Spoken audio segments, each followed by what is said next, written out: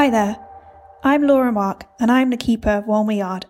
Walmer Yard is the home of the Baylight Foundation, which explores how analogue and traditional experiences of architecture stand in an increasingly digital future of virtual and enhanced reality, where the hearth is replaced by the mobile phone.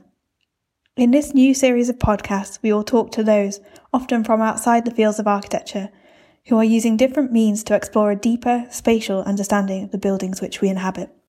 Our first guest is the sound artist Simon James.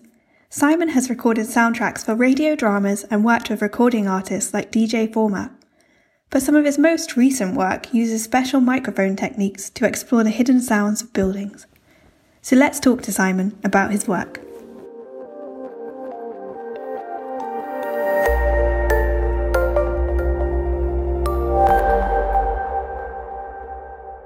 When did you first start to explore architecture and sound? Well, I think I should probably talk about exploring field recording or non-traditional music kind of instruments in my music, because that's really where it started. When I first started doing music when I was about, I suppose, in my early 20s, and maybe a bit before that, the sampling craze was quite new, and I think everyone was quite excited about, what can we sample? And I think also having limited gear meant that I didn't have a room full of synthesizers like I'm lucky enough to have now. And so I was always looking for sounds that I could just, adapt or manipulate in some way. And so I would normally turn to sound effects records or things like that and, sample strange sounds and then turn them into musical instruments. And so that really, I suppose, was a beginning of thinking about sounds beyond music, outside of that sort of traditional idea of what music is. And then I think I'm trying to work out, because there were two things that happened around the same time. So I've always been interested in early electronic music, so stuff from the 50s and 60s, sort of the real pioneers that were using tape manipulation techniques and early synthesizers. Around that period, there was also a lot of really, really cool World's Fairs, like expos. And so I started to sort of notice things like Le Corbusier at Expo 58, and he did a pavilion there with Yanis Xenakis for Philips.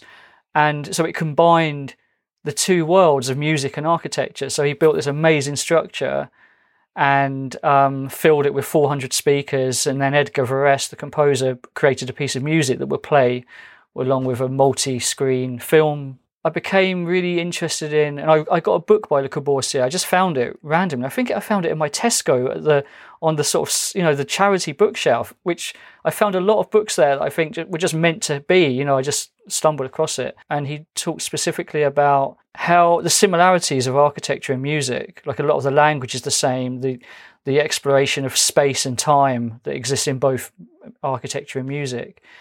And so whilst I don't claim to be super knowledgeable about architecture, there's just a sort of instinctive interest and excitement that I feel about the ideas of some of the shapes of buildings and structures that I see, and I think my imagination automatically thinks about how that might sound. That actually my first project that I suppose I would say combined music and architecture was for an organisation called Musicity, which is by a guy called Nick Luscombe, who's a presenter. He used to be a presenter on Radio 3. And that project invites musicians to choose a piece of architecture and create a piece of music inspired by that. I chose the Skylon structure that was on the South Bank as part of the Festival of Britain, which is no longer there, unfortunately. On one level, the piece of music I created explored the themes of the sort of excitement for the future, but also the fear of the future that are around at that time. So what, the kind of the bomb, nuclear weapons and things like that, but also, there's all these great, labour-saving devices and electronics that are starting to happen. I like to think it also reflects the shape of the structure. And so I guess in a way like a simplified graphic score. Let's hear some of that track. Here's In the Shadow of a Skylon.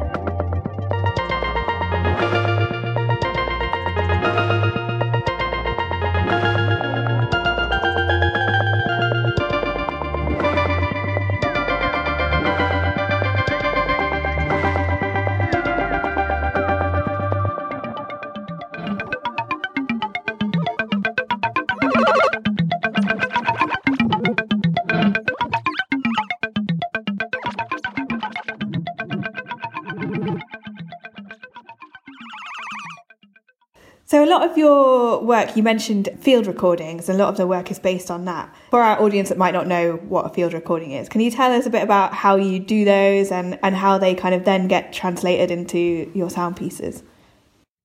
Yeah, so field recordings, I don't know if I'm going to get this definition accurate, but field recordings are recordings made out in the field as opposed to in the studio. So you go outside and make them. You can make field recordings inside as well, inside buildings, but they tend to be outside of a studio. And so I would use a portable audio recorder, and I've got sort of different levels of those, like bigger ones that have more channels and very simple handheld ones that just have 2 channels. And sometimes I'll use internal microphones that are built into those, or often though I'll use external microphones, and they can be stereo. So, I will capture a soundscape, a wide sort of panoramic of a space using a stereo mic. Or I might choose there might be a sound that I specifically want to zoom in on, and I use just a mono mic that will capture that quite close up. If I'm thinking about recording some sounds, I will head to somewhere and listen for a while before recording, which is something I've learned to do because there's a feeling like, I just want to record. There's this great sound happening. So from listening to people like Chris Watson, the sort of quite well-known, probably one of the world's best-known sound recordists, I've just sort of learned from his knowledge and wisdom about just listening first and foremost before just pressing record, because you need to consider, just like with photography or filming, what's the best angle, what's the best position to put your microphones in. And it's hard to find that if you just press record straight away, because you end up just recording in one spot and thinking, okay, that'll do. And so listening is first and foremost, and then finding a good place to record. In the past, I tended to go out looking for sounds that I could chop up and use as kind of instruments. So I would sample them and manipulate them quite heavily. But more recently, I've been feeling much more inclined to just enjoy extended recordings of spaces and things that I find. So I might just go out now and record for an hour in a space, as I did in a museum that I had to myself in Shanghai a couple of years ago. I happened to be in this space and it sounded really good. I just sat there for an hour and recorded. And I love it. It's one of my favourite recordings. I think it had something to do with the rest of that trip was really intense. And I think I just found this quiet moment and was really enjoying it because, everything else had been so kind of loud and noisy and industrial. So, I really enjoy recording extended pieces. So I don't really always have a plan what I'm going to do with things. It depends. If it's like a project that I'm specifically working on, like when I came and recorded at Walmer Yard, I'm looking for sounds to use in a kind of soundscape or a collage of some description. So I have an idea of kind of an imaginary or sort of a mental shopping list of a range of sounds that I'd like to collect. But sometimes I just record and don't have any idea of what I'm going to do with the recordings. It's just nice to listen and capture sounds. And I should say that there's also a kind of parallel part of my career or work that sort of connects to all of this, and that is that I've worked on radio drama pretty much since my mid-20s. So that means that I'm used to creating imaginary spaces using sound. So, for a story or, and they could be quite straightforward or quite fantastical and strange and imaginary. But that means that in the past, I'd also be looking for sounds to add to my library that I might need to use for that kind of work. I never really thought of creating different spaces for radio dramas and how you actually have to create a kind of space. Yeah, because it's all in the imagination. So, separately from the dialogue, my job is to create that whole space. I have to put everything in there to make it sound like it's in a particular space or whatever's happening, wherever the drama happens to be set. It took me a while to realise I really think that work has had a massive impact on how I listen and how I use sounds.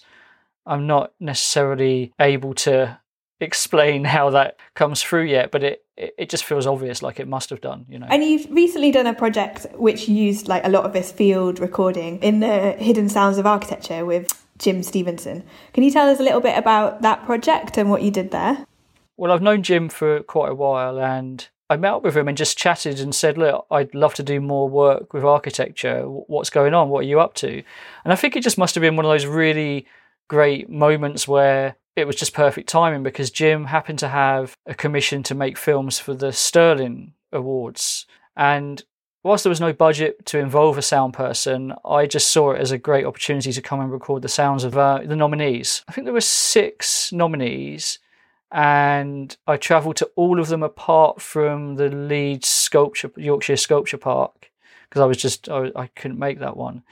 And so there's a really interesting range of buildings, and from the Cork House, which was a challenge really as a sound person because it was so quiet. The physical nature of Cork meant that it really deadened everything. At the moment you walked into that building, it was so quiet, which was lovely on one level, but didn't give much for me to work with.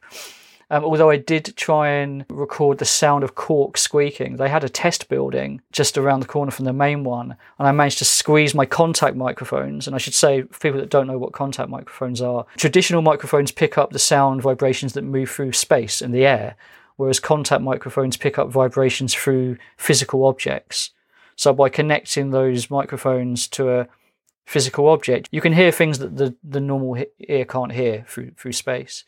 So anyway, I used these contact microphones, squeezed them right in amongst these cork bricks. They didn't make any sound. And I was sort of hoping, maybe because it's windy, I'll get some creaks and I'll get, these really lovely sounds of the cork. But the only way I could get them to make a sound was by manipulating them. So I had to sort of almost play these cork bricks, squeeze them and push them together. And I did get some sounds, but they weren't impressive enough that I wanted to use them. Although I say that, I did use them, but I used them so quietly in the final film that they were just a kind of subconscious, subliminal thing that no one probably noticed, which is something I enjoy doing, actually. So there was the Cork House, it was very quiet. And then on the other side, the other end of the spectrum, was London Bridge Station, which is a cacophony of sounds from escalators, people's voices, ticket gates, trains whizzing by. And, the amount of announcements that happen in that station that maybe passing through, you don't notice it. But when you're recording in there, they're just happening constantly. Sometimes they overlap.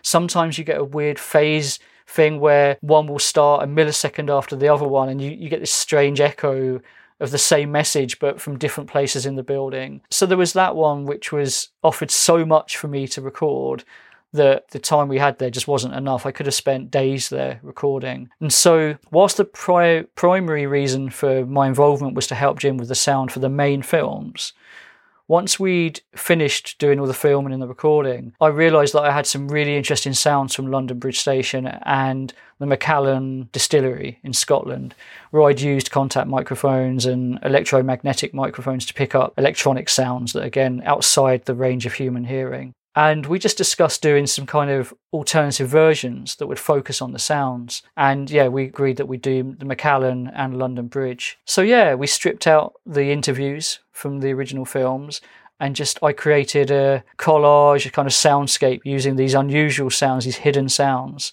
that you can't normally hear around Jim's footage. So for London Bridge Station in particular, there were things like the escalators, and using the contact microphones, you can just pick up this really deep rumble of the mechanism of that. Yeah, it's like the kind of rumble from the centre of the earth or something. And then a really lovely, surprising sound.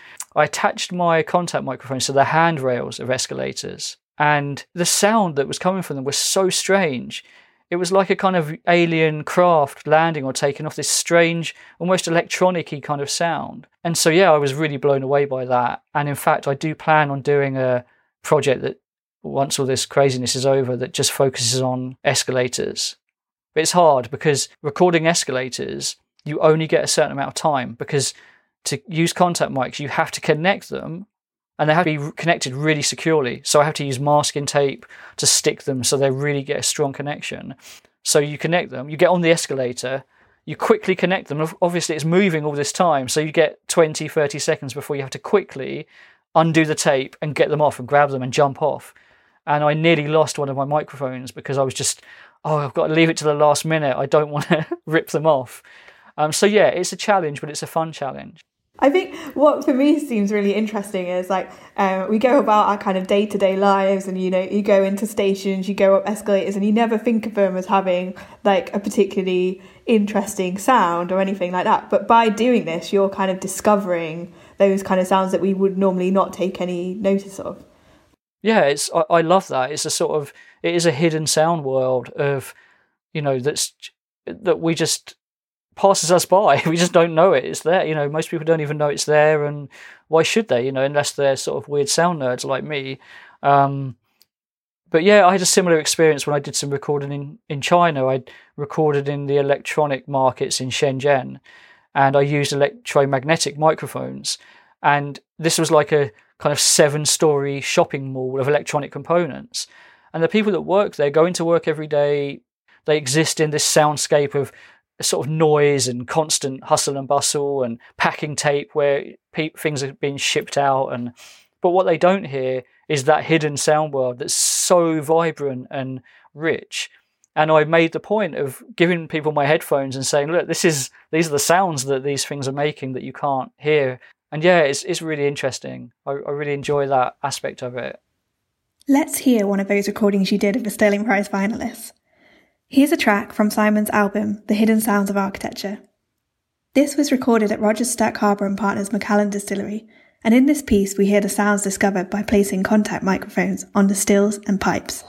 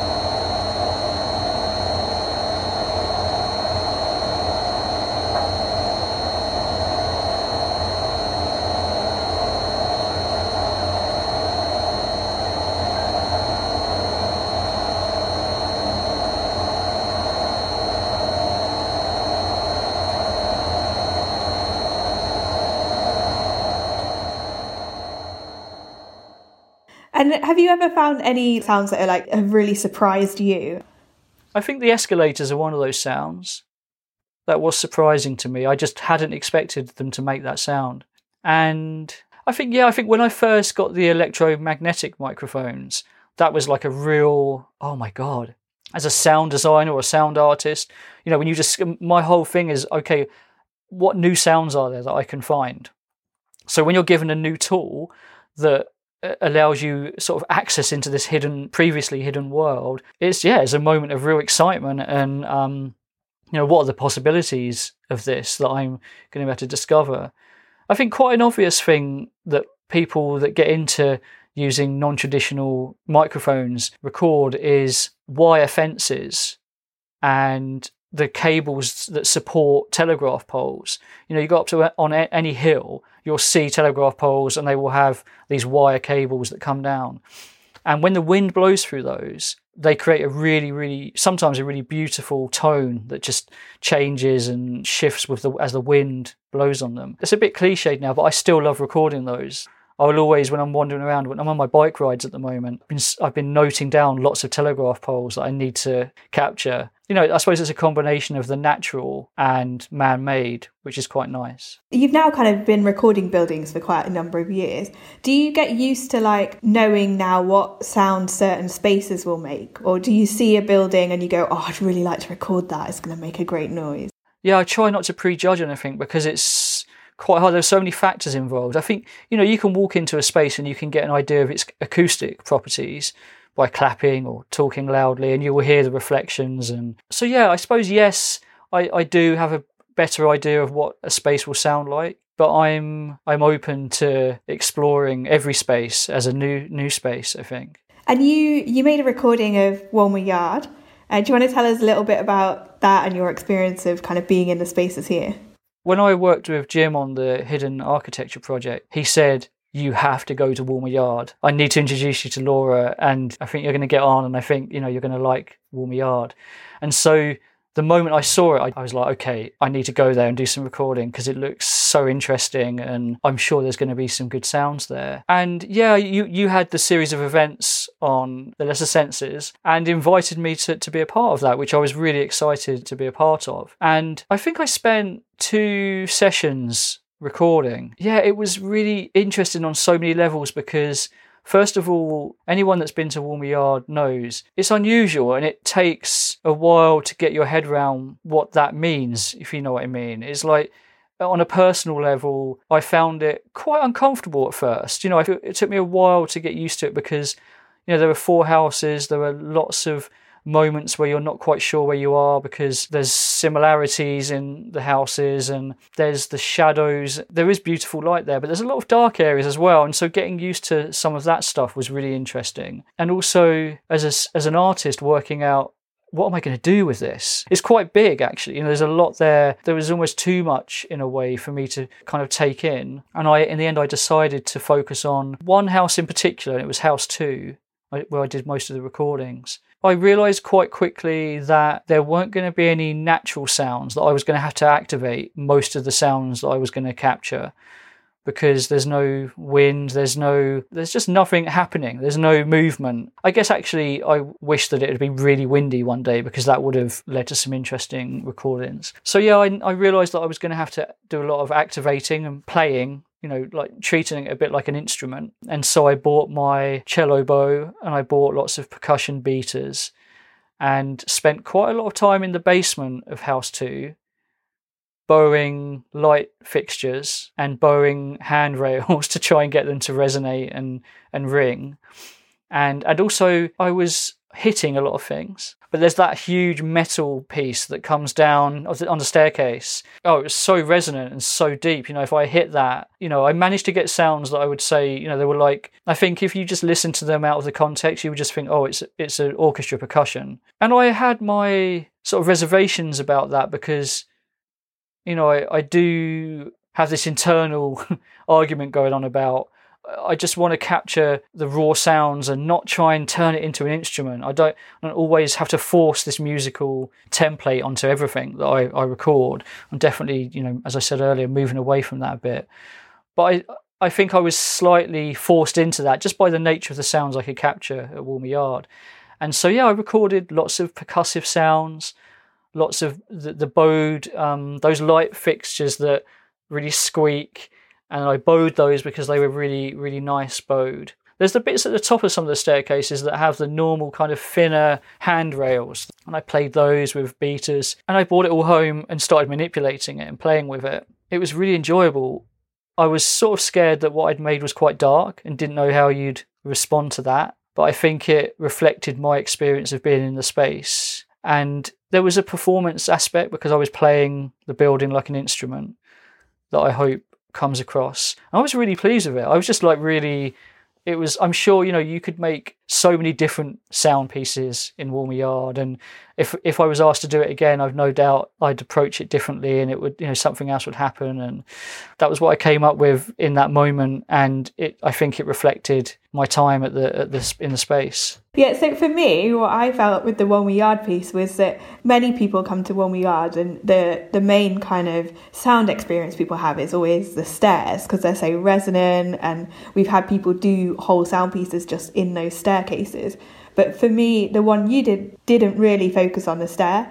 It kind of moved away from that and looked at, the creaking of the door and things like that. That sound of the door was it was the first sound I heard, and it was before I'd started recording. I think I'd not even dropped my bags down. I think I went into a bedroom and I just heard that scraping sound of the door, the bottom of the door against the floor. I loved it. For some people they'd be like, that's just a noise, but it was really rich and lovely and kind of crackly and scrapey, and I love that. And it's always a sort of a bit of a test for me, and I'm always trying to push this about how long you can experience a sound like that. And so the piece opens with that sound actually, and it lasts quite a long time. And I enjoyed that. I enjoyed just sort of pushing that a little bit just to see how long it could last. I guess it's like it's on a level of like pushing something that can make people feel quite uneasy. How long do you push that for, and how long do you play with that kind of uneasiness until you've reached a point where you can't anymore? Yeah, we've been talking about doing an album with my friend Max de Wardner at Walmer Yard, and when he came to visit the space, the first thing he said is, "This is the best set ever for a horror film." And I think there is that uneasiness about the space that I suppose, yeah, it did come through in my piece, because I was there on my own, and which was lovely because it's how, it's very hard to record when you've got other people around. But being anywhere new when you're on your own is unusual. You don't know it, it's not familiar. And a space like Walmer Yard just ups the kind of... But I welcome that. God, I don't want to go and record in a leisure centre, although I've found some good sounds in leisure centres before. But you know what I mean? Like it's like an inspiring space. You just walk into Walmer Yard and it is inspiring. And I think any creative that would walk into a space like that would find it really, really inspiring and would bring out interesting work. So you talked previously about kind of activating Walmer Yard and activating other buildings and avoiding hearing yourself in that space. How do you avoid that? Have you just learned how to be very quiet and still? So yeah, when you're recording, the microphones are very sensitive. So, you're recording in a space that's quiet. Walmer Yard is a quiet space. So any sound that you make is picked up. So when I'm using beaters on a railing or a piece of the building, the only sound I really want to pick up is the sound created when that beater hits that object. What I don't want to hear is my feet shuffling around or even my breathing. And some people might say, actually, what you're talking about, that's you in the space. So why are you trying to purify that in some way and erase your existence? And so, yeah, I think it's just about being still and quiet. In radio drama, I've done live Foley. So I've been in the space with the actors, taking gloves off and carrying cups, and I have to be invisible sonically in that role. The only thing they want to record is me taking gloves off for a part of the cast. They don't want to hear me. So I'm quite good, I think, at being still. It's not easy though. I would say that actually on a sort of personal, slightly deeper level for me, I'm quite an anxious person. I worry a lot. And that's been a difficult thing for me with field recording, where you have to be really still and quiet. You have to be good at being by yourself and with yourself. And so I think that's taken some real work for me to do, but I've no doubt it's also helped with that as well. It's like, there's a meditative kind of thing going on there. So yeah, stillness and just practicing that is helpful. You must become like super zen. I think, yeah, you do. You definitely get into a kind of a headspace where there's just a lightness about your movements and presence around the recording. And if you're kind of taking yourself out of the recording and it's not about you, is there ever a need to kind of create a sense of performance in those recordings? And how do you do that? That's a very good question. And it depends on what tool I'm using. So in Walmer Yard, when I was playing some of the materials, it's part of it is part of that act of trying to be still physically enough, but being able to play things. So I was playing using multiple beaters and playing rhythms and things on objects. But at the same time, I was just making sure the rest of my body was still, and I wasn't shuffling around. I wasn't sighing or doing any of those other sounds that I didn't want to be captured by the microphone.